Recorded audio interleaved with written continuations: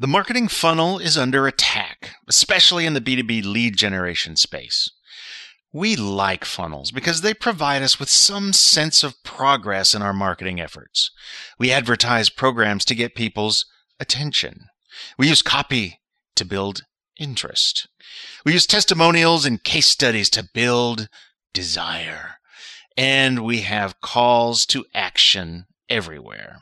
This is the classic AIDA funnel: attention, interest, desire, and action. It's a direct marketing approach that falls down in the long sales cycle reality of B2B marketing. The demise of the funnel has been discussed for some time now. However, the discussion of what comes next has been very unsatisfying to me. The solutions that purport to step into the funnel's place come with their own baggage. HubSpot offers up the flywheel and customer delight. Lead scoring attempts to add value to the interactions someone has with us. The more interactions, the more likely they are to be a prospect, right? But this approach treats the funnel more like a swarm of flies. People seem to swarm around our content until finally, unpredictably, they qualify for a call. Welcome to LPO, Landing Page Optimization, where we make marketers great, using design, data, psychology, and attitude. Join our host, Brian Massey, best known as the Conversion Scientist, as he sits down with leading marketers to help you create campaigns that deliver. LPO, Landing Page Optimization, starts now.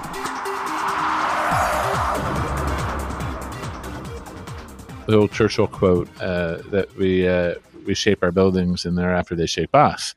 The frameworks that we use to think about our work really shape the work that we create. Carmen Perry believes there's something better than a funnel or a swarm, and his agency delivers that something better. His company, Kula Partners, focuses on manufacturers, all of whom have this long cycle B2B sales challenge. Carmen is the co-founder, and he's happy to put another nail in the coffin of the funnel. So my question is, what comes next? Our conversation around this question was interesting and enlightening. If digital marketing is more like a swarm, then how is a swarm of bees different from a swarm of flies? Let's find out. Stay tuned for more landing page optimization once we optimize some exposure for our sponsors.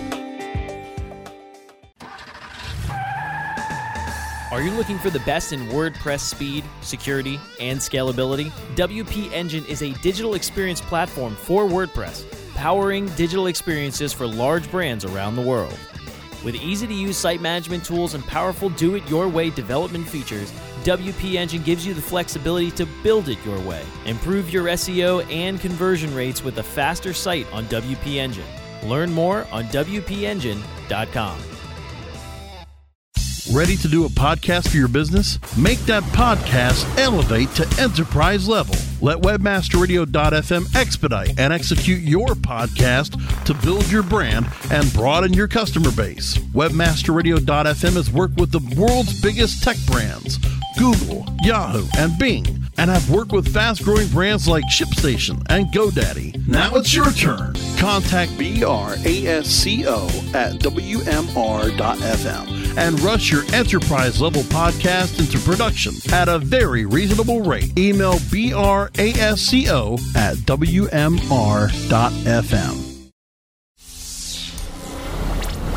You are now tuned in to the world's largest online radio podcast network for internet marketers looking to dominate the B2B marketplace. Webmasterradio.fm. Webmasterradio.fm is home to some of the most respected authorities in all aspects of internet marketing, from SEO to affiliate marketing to social media, e-commerce, mobile marketing, and so much more. Our hosts travel to all stretches of the world and speak to the impact players that are affecting our industry. On air, on demand, and available on every mobile device that you can imagine. This is WebmasterRadio.fm. WebmasterRadio.fm. We're everywhere. We're back to help digital marketers make great landing pages on LPO, Landing Page Optimization, only on webmasterradio.fm. I always like to start off with understanding a little bit about how you got to where you are. So, Carmen, you can go back as far as you want. You can go to high school, you can go to college. How did you end up in this role? I always find it interesting when I'm asked that question, Brian, because it's one of those, like, it does beg the question, how far back do you go to find the defining point that kind of screwed you up, get you on this path? But I would say this. So I worked in a agency role, left kind of client-side marketing roles that I had early on in my career, and eventually came client or agency side, was vice president of social media for one of Canada's earliest social media agencies way back in those times. And then just continued to, evolve in my agency career to owning one, and eventually narrowing a focus to manufacturers. But I will say, before all of that, kind of a weird aside, I was involved in politics. I ran to be a member of the Legislative Assembly when I was 23, and spent like a year or so just knocking on doors, doing door-to-door campaigning. And that was after a brief stint as being a chief of staff to a member of parliament here in Canada. So I found that I really think that was such a formative thing for me, because really, when else do you have the opportunity to just spend all day, every day, trying to sell only one thing, and that's yourself? Like, you're not trying to sell anything that you can't sell on price. And it's just like this kind of, I think this sales intensive, if you will, that I underwent very early on in my career. And I think that that's informed a lot of my approach since. Very interesting. Just quickly, what was it that made you decide to run for office? I don't know. I think I was around, a lot of my friends through university and whatnot were pretty politically engaged and active at the time. So just kind of in that space, I became active in a party here in Canada. Yeah, the opportunity presented itself in my local riding, and I took it. I don't know why. That's a great question. I was probably very misguided. So I want to drill down on this dichotomy in your past. I'm always looking for dichotomy. So you were client side, you went to agency side. Looking back, what mistakes did you make as a client side person in working with agencies? I guess I should ask, did you work with agencies when you were client side? I did. I ended up getting hired by one of them.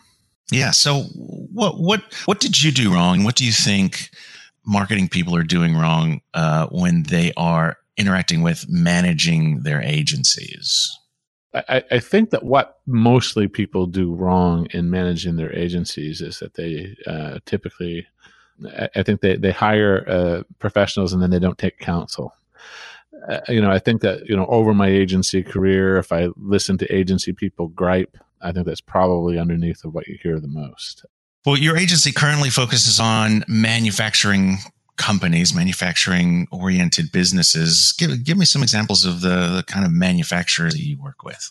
Yeah, so we principally work with kind of mid-sized, more industrial B2B manufacturers. So, for instance, we have clients in that manufacture fire suppression systems for buildings, like fire sprinklers and things of that sort. We have clients who manufacture motion sensors and other sensors that just go into a variety of other manufactured products or whatnot, through to flexible packaging manufacturers, et cetera. So it's kind of a pretty broad range. What's typically common amongst them is that there's a more complex B2B sales environment unfolding. Considered purchase, long sales cycle, multiple people involved in the decision. We've talked about it many a time. And yes, that is a well-tilled soil. Yeah. For sure. And we tend to lump, those sorts of sales into the lead generation bucket. So a certain percentage of our book is lead generation, and it generally falls into those sorts of things. And the thing that everyone is focused on in lead generation is the proverbial funnel. Now, you aren't a fan of the funnel. Do I have that right? Yeah. And I know that some people, like, I'm not the first one to think that this funnel might be a little screwy. So let's just kind of try to distinguish that, how I'm kind of viewing it maybe between, or what I don't like about it versus some other folks at a very high level. I think and many other folks have kind of, their disagreement with the funnel has kind of been around the notion of maybe things don't look quite that linear, or the notion that there's a customer delight kind of process and kind of a resale, if you will, that needs to happen. So say more about that. What do you mean by a resale? Well, the idea that once you sell a customer once, you need to keep them engaged, you need to keep them happy, and they eventually need to buy more stuff from you. So they kind of become a new prospect again, or a new customer again in some way, right? Okay. As they buy a new solution from you or what have you. So this notion of you need to delight them and then bring them back through the funnel kind of began to challenge whether or not this funnel even made sense as a model. I'm fascinated by it because I think how we frame, well, the old Churchill quote that we shape our buildings and thereafter they shape us. The frameworks that we use to think about our work really shape the work that we create. I think what I've found in my work, Brian, is that the funnel is leading a lot of marketers that function within a complex B2B sales environment. It's leading them down a lot of really wrong paths, and it's making them think about attracting people into their universe in the wrong way. It makes them think about how to deal with people once they get into the universe in the wrong way, and it makes them think about how sales ought to engage with those people, I think, in a fundamentally flawed way. So I think there's all kinds of problems with it, which inevitably I'm supposing we'll probably dive into. And do you draw a distinction between what we typically set up as marketing funnels and the customer journeys that we try to understand, especially in our digital marketing worlds? Yeah, I'm trying to more around the customer journey. This notion of, okay, we're going to bring people in at the top of funnel, and we're going to do a bunch of marketing tactics that help bring people into our world, and then we're going to qualify them. Typically, the playbook is BANT qualification. Well, do they fit our target client profile in any way, shape, or form? Yes, they're an MQL then. And then if they meet BANT, well, then they become an SQL. We engage the sales team, and we're off to the races. And just so we're all on the same page, BANT is budget authority, need, and timeline, and MQL is a marketing qualified lead. Yeah, and SQL is a sales qualified lead. So that would be the kind of the standard, in some ways, playbook that I think in some ways has been kind of advanced more aggressively by the inbound marketing crowd, which is often kind of in parallel or in some ways fueled by the SaaS marketing crowd, which doesn't really connect with the B2B buying process. Number one, at that top of funnel, there's this kind of myth of the unlimited top of funnel. Like if you buy more traffic, if you do more paid social campaigns, you do something to impact your organic search, you can just always add more, a greater number of buyers to the top of funnel, and it's in some way unlimited. I think that's one of the first kind of real flaws of the thinking, is it leads us down this road of measuring these very broad kind of vanity metrics that are all associated with nameless, faceless visitors into our digital presence that aren't actually people that we can sell to. So when people say, okay, well, what's a now what to that? The first thing I say is, well, for most of my customers, there's a very limited number of people that they can sell to. Maybe there's 2,000 companies in the world that could buy their stuff. Maybe there's 10 or 30,000 companies even. But that speaks to taking a more account-based approach to how you surround those target accounts and try to bring them into your universe, number one, rather than thinking about just paid and organic search tactics or what have you. And then beyond that, it ought to change how we measure the effectiveness of our digital presence, because if we're building it to attract this target account base, then we ought to be measuring its effectiveness just simply based upon how many of those people in those target accounts have we been able to convert and bring into our universe to actually get into a point where we can begin to enable their buying journey in a more meaningful way. Yeah. How many people on our list of targeted accounts are we actually drawing? Now, I want to kind of make sure we've kind of covered this landscape of funnel and funnel alternatives before we dive into some more of those solutions and kind of specifically what those metrics look like. I think for a lot of folks, what they're really dealing with is what's more of a swarm. So you are using organic search, you're using paid search, you're using paid social on Facebook or on LinkedIn, and you're bringing everyone in, and you're kind of letting your offers, your lead magnets, the offers on the page that generate those initial leads, do whatever they're going to work, kind of filter through those things.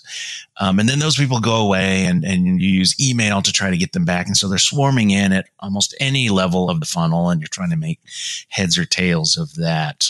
That's the downside of not having a funnel.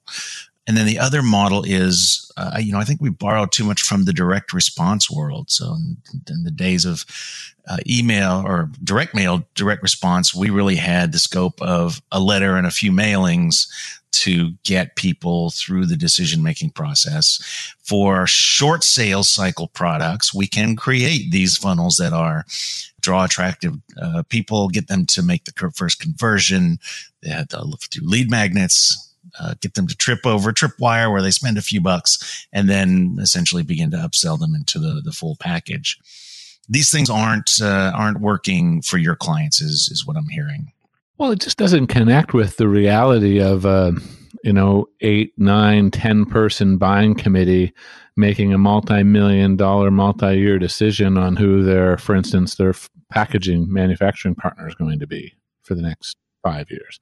And it's just not how that process unfolds. But I think your swarm is an interesting insight. And I'll take look, this could completely disintegrate into flames, Brian, but I can tell you're up for the try. Always. When you said swarm, it just got me thinking, because I've been trying to put a visual model to this, and that's trying to be helpful in some way without abstracting it or trying to be too cute by half. So I don't know if this will succeed or not. Let's try it. I have been trying to think of it more like a kind of, is it more like almost like a beehive in some way? Because that swarm, that messiness, I think, is quite accurate of what you're trying to capture. And there's people that are outside the environment. Like if there's bees swarming around the hive, they're not in yet. We might not know who they are, but they're certainly within our environment. They're within our periphery, and we're doing things to attract them. And then once they come into the hive, the fact of the matter is it is a very complex process. And when you look at an 8, 9, 10-person buying committee, those individual buying committee members are at actual different parts in their buying journey at any given stage of the organization's buying journey.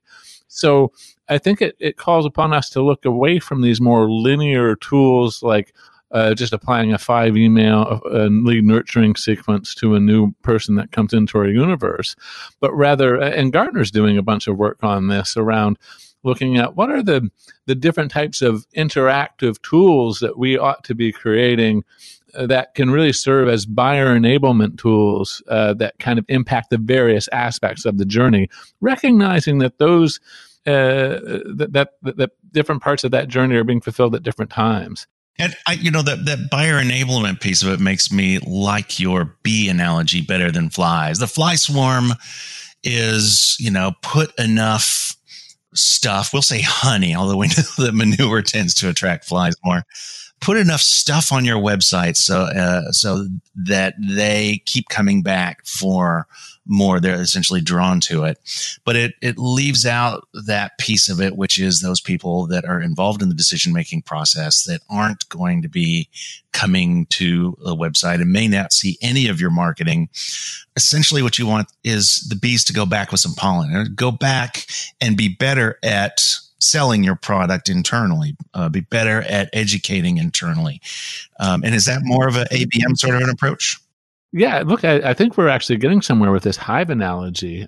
So this could have been the moment we were hoping for, We've come up with a new model against which we can apply this or kind of contrast this funnel thinking. Eureka. You're quite right. Like, when we start thinking about those, I like that notion of are we creating pollen because it's for your own consumption as well as you can take it to help kind of communicate with others. That's what Gartner's talking about as they talk through the buyer enablement tools, things like calculators, simulators, recommendation engines, even interactive tools to help customers benchmark themselves against their peers, the industry, or what have you that might be otherwise hard to find data. Interactive tools that help diagnose a particular business problem or challenge. And in doing so, help frame the organization's unique selling proposition to the prospect progressively over time as they interact with those various kind of buying tasks, if you will, or we would call them buying tasks or buying jobs, perhaps might be a better term. Well, and ultimately it's the sales guy or girl that is going to say, hey, can I get on a call with your boss, or can I get a call with the committee and walk them through it? But we've always had this concept of what we call pass-ups. So it is marketing. It's typically a piece of content that is provided that is designed to be easy to pass up. Our websites are typically not that. If you're doing research, but someone else is going to make the decision, you want to be able to hand them something educational. And then the other component is, how do we make these internal champions better at talking about and selling, or, educating the committee so they make a good decision. And if we have a great product, they'll choose us. I'll be completely honest with the audience here. That's the nature of this podcast. I want to make you guys so good at understanding the impact of data-driven marketing that you're going to be really good at recommending conversion optimization, and hopefully we will be the next words out of your lips after you feel like you've convinced the boss of that. But do you guys have any sort of programs like that where you're specifically offering content that's designed to educate the rest of the organization? Well, absolutely. And, we're in, for instance, there's one client where their service and the way they've oriented their entire organization is around addressing a bit of a hidden cost of being late. In their industry, there can be delays, and there's some obvious costs to them, and there are a lot of hidden costs to them. So we've actually just recently created an interactive tool that helps kind of quantify that cost of late in that category. Like basically, when somebody's just initiating a new, it's hard for me to say this without giving too much away, but it's basically when somebody makes a decision to go with this with a new producer of this service, very often that production doesn't come on stream in time. It's a process that's very laden with delays. This particular client has made all the kind of process changes that they needed to make to ensure that they're not one of those people that are typically late on the job, right? But they needed an interactive way to explain the real economic benefit of that, or conversely, the economic downturn or the financial downside to being late. That helps educate the buyer that's going through that interactive process to really kind of think about their buying decision in a different way and give them a level of education. It's not so much here, download this and you can print it off and then pass it up. But I do view it as a pass up of knowledge. You're essentially making the person that's interacting with this tool a little bit more, giving them the strategic points that they need to talk about. Trying to make them a better buyer. Yeah. And I think, are you also like tapping into fear here in this particular instance? I mean, it's the downside. That's a key part of that for sure. Yeah. Of that particular tactic, it is. I mean, it doesn't always have to be fear driven, but we know that fear is a powerful motivator. To talk a little bit about that, because we all hear about this in our communications. Should we be more positive? And the word aspirational is what I'm looking for. How do you decide when to focus on the fear side of the equation versus the aspirational? Is there any sort of formula you use? I don't know that I use a formula so much as I think you really just ought to hold yourself up to a pretty strong sniff test and say, how credible is this? Am I trying to suggest that there's fear where none exists? Or ought to exist? Or am I saying that it's disproportionate to what's kind of, I'll give you an example in the world that most people listening to the podcast probably would understand. If you're managing a website today, the fact is accessibility is a big concern. We know that the Americans with Disabilities Act enables lawsuits, dominoes just in the news recently, around issues around accessibility. So it's a clear and present legal danger for many, many businesses. There's a limit if you're somebody that sells, let's say, accessible websites. For instance, if you buy a website from Cooler Partners, it will be to the latest YK standards. I mean, it's just in our blood how we do this, right? So but can we go out and sell websites using fear as the main driver? I don't know. Like, I think it might be over egging the pudding a little bit to try to suggest that every manufacturer is at risk of a $20 million lawsuit tomorrow. So therefore, I think in our instance, we would look to say, maybe we can't use that fear tactic. When you're looking at the client example that I just referenced, however, when there is a true hidden cost being leaked that people don't generally know or appreciate, and they just have a hard time kind of understanding it until they see it, and we can build a tool that helps them see that, well, then that's useful, I think. As long as you're not exaggerating, I think, or getting out over your skis too far. I think that's a great guide. That's a great guide. When we're talking, it's really in the sales process. There's a certain kind of personality that I'm talking to that I will know to go and look at their competitor's site and look for the telltale signs that the competitors are doing A/B testing, or that they're using heat map reports and session recordings and things to get better, faster, and sometimes that will work. Yeah, exactly. I mean, that's always I find a fun psychology, the notion of what are my competitors doing that I don't know yet. So let's pull it back. Unless you have something to add to this conversation, I want to kind of pull it back to this concept of many of us in B2B considered purchase worlds.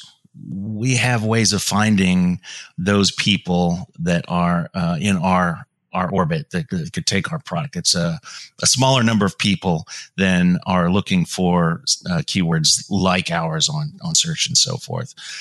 So how does this process work? Do we just, is our primary thing to be at all the trade shows, collect as many of those names as possible, and then let sales take over?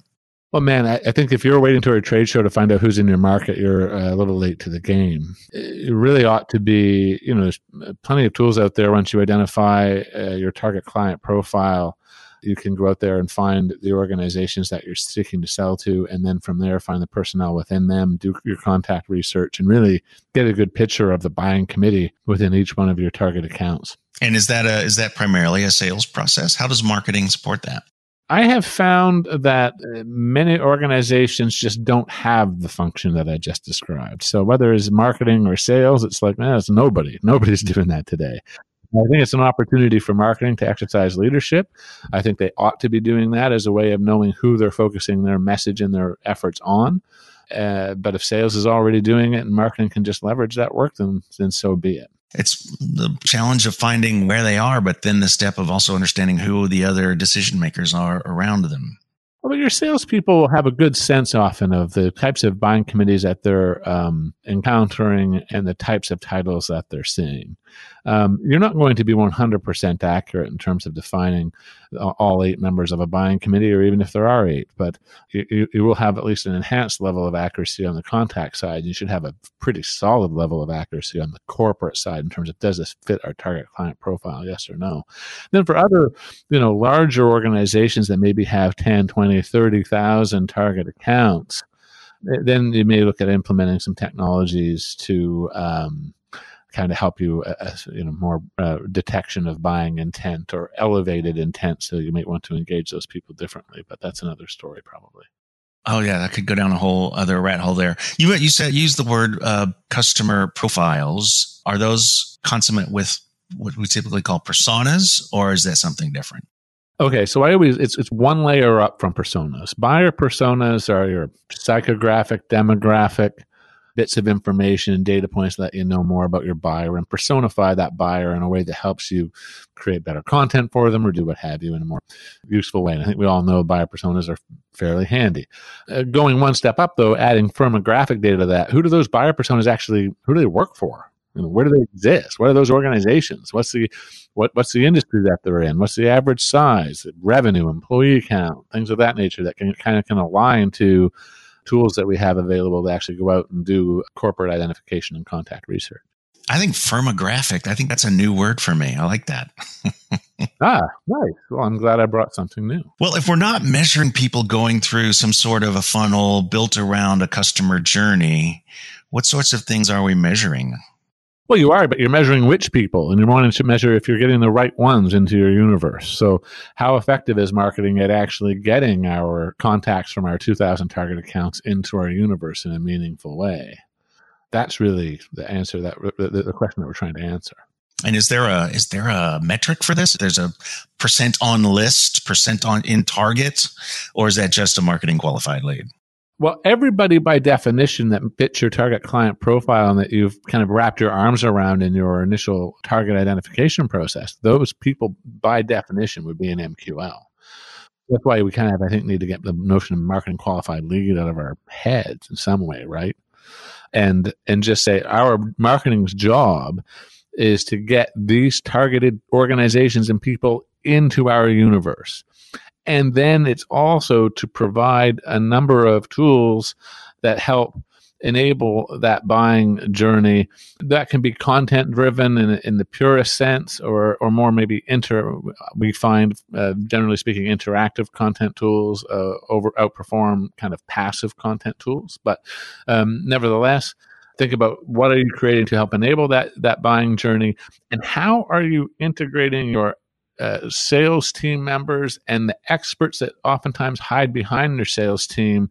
How are you bringing them earlier into that buying journey process, exposing your prospects to them in a way that can help create some connectivity and some relationship build before there's actually a point where somebody's saying, press hard 3 copies, I want to buy something today. What kinds of content are you using?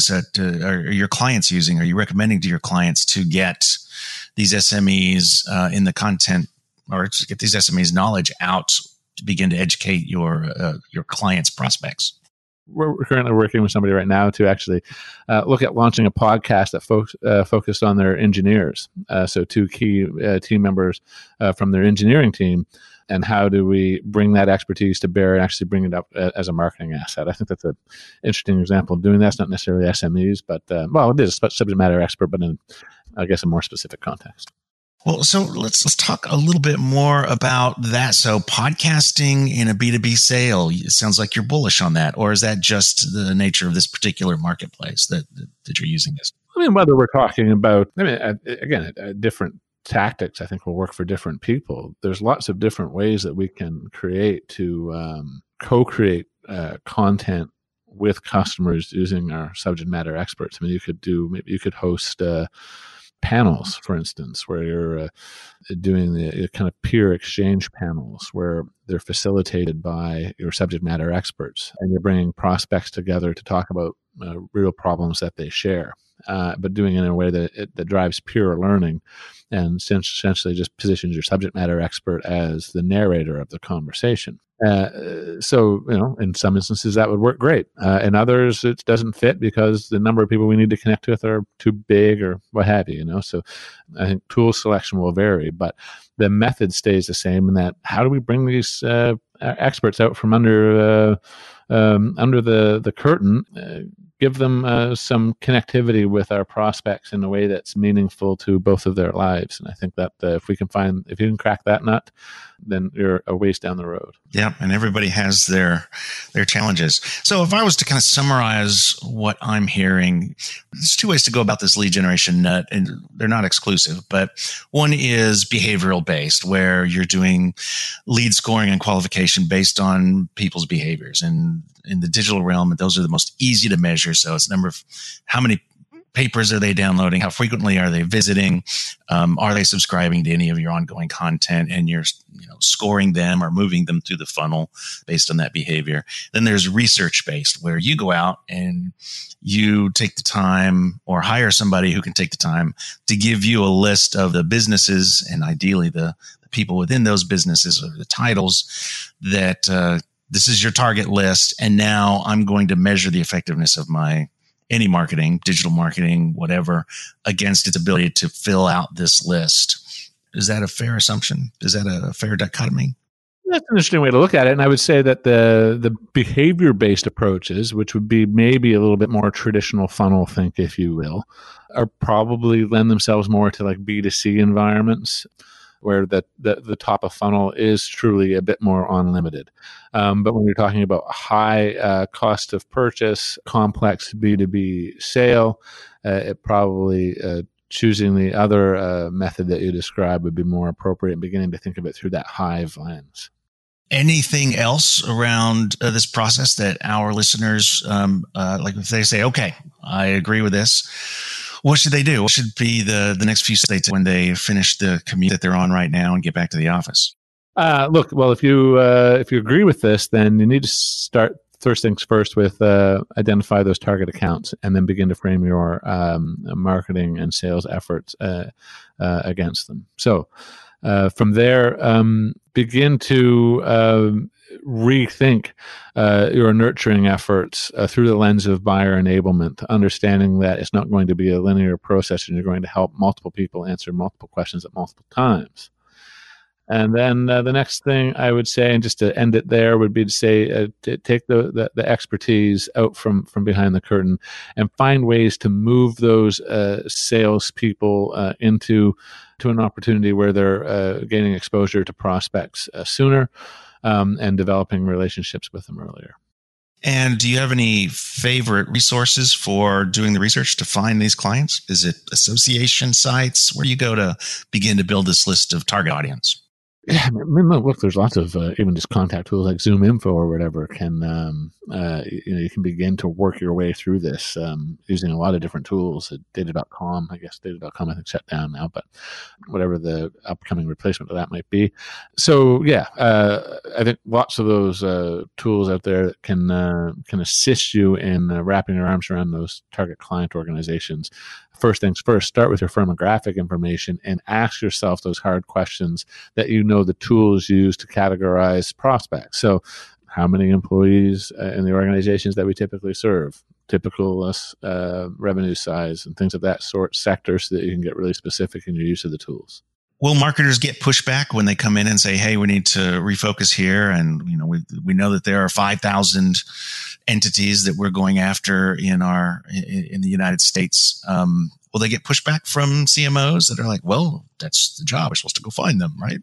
I think one interesting thing is, so it may get pushback. Some of it may be self-created though, right? Like they've, as a marketer, they've been talking about vanity metrics for a while now, and now they're kind of concerned that they might be speaking out of two sides of their mouth or something. But I would say for most leaders in B2B organizations outside of the marketing function, they already have a sneaking suspicion that their world isn't unlimited. And they already think that it probably ought to be focused in a narrower way. And they probably are already suspicious of some of the bigger vanity metrics that can just spill out of a Google Analytics tool without any kind of context or meaning. So I think in some ways marketers will find themselves speaking a language in a B2B context that their organization increasingly understands better than the language they've been talking before.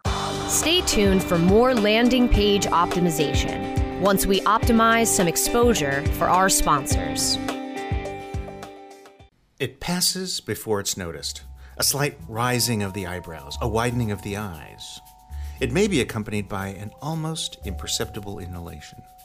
The heart adds a beat like a quiet exclamation point on the experience. Within a tenth of a second, the reaction has passed, but not without leaving its mark. Someone found what they're looking for. Does your website deliver impulses to act? It can. Intended Consequences is the podcast for digital marketers who see their job as changing hearts and minds. If you're frustrated, bored, or in a rut, it's time to spread your wings with me, Brian Massey, and my guests.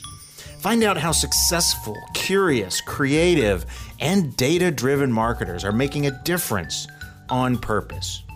Visit intendedpodcast.com or find us where you get your podcasts. Intended Consequences, marketing on purpose. Miami may be the sun and fun capital of the world, but it's also home to the largest literary festival in the U.S. Don't miss the Miami Book Fair, a week-long festival featuring more than 600 authors from all over the world with readings, signings, and panels, capped off by a 3-day street fair. Find books in English, Spanish, and Creole for every interest and every age, from biographies and novels to poetry and comics. This year, come meet poets Richard Blanco, Reginald Dwayne Betts, and Joy Harjo, award-winning novelists T.C. Boyle, Susan Choi, Edwidge Danticat, Taya Obrecht, Julie Oranger, Leonard Pitts, and Karen Russell, plus authors exploring issues of the day such as Eve Ensler, Alex Kotlowitz, Danny Shapiro, Daryl Pinkney, Ambassador Samantha Power, George Wilt, and hundreds more. Take the little ones to Children's Alley for hands-on activities, characters, and storytelling. Enjoy music, food, and fun for the whole family right on the downtown Miami-Dade College campus, November 17th to the 24th. For details, schedules, and tickets, visit miamibookfair.com. Do you look at the task of ranking your site at the top of the search engines like you would climbing the top of Mount Everest?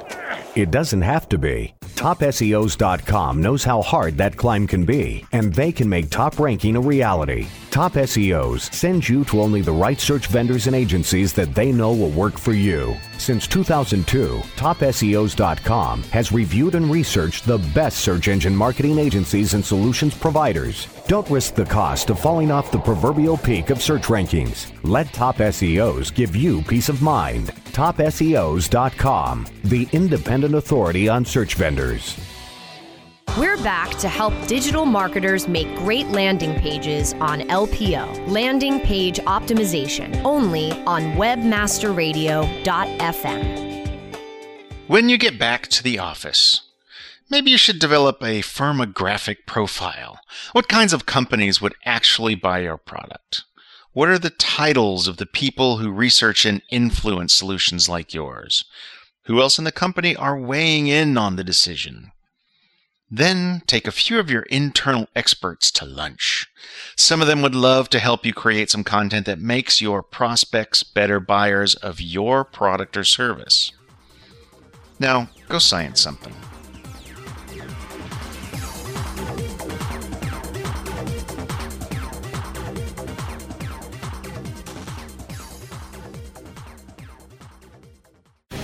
The opinions expressed on this program are those of the guests and hosts and do not necessarily reflect those of webmasterradio.fm's management or sponsors. Any rebroadcast or redistribution without authorized consent of webmasterradio.fm is prohibited.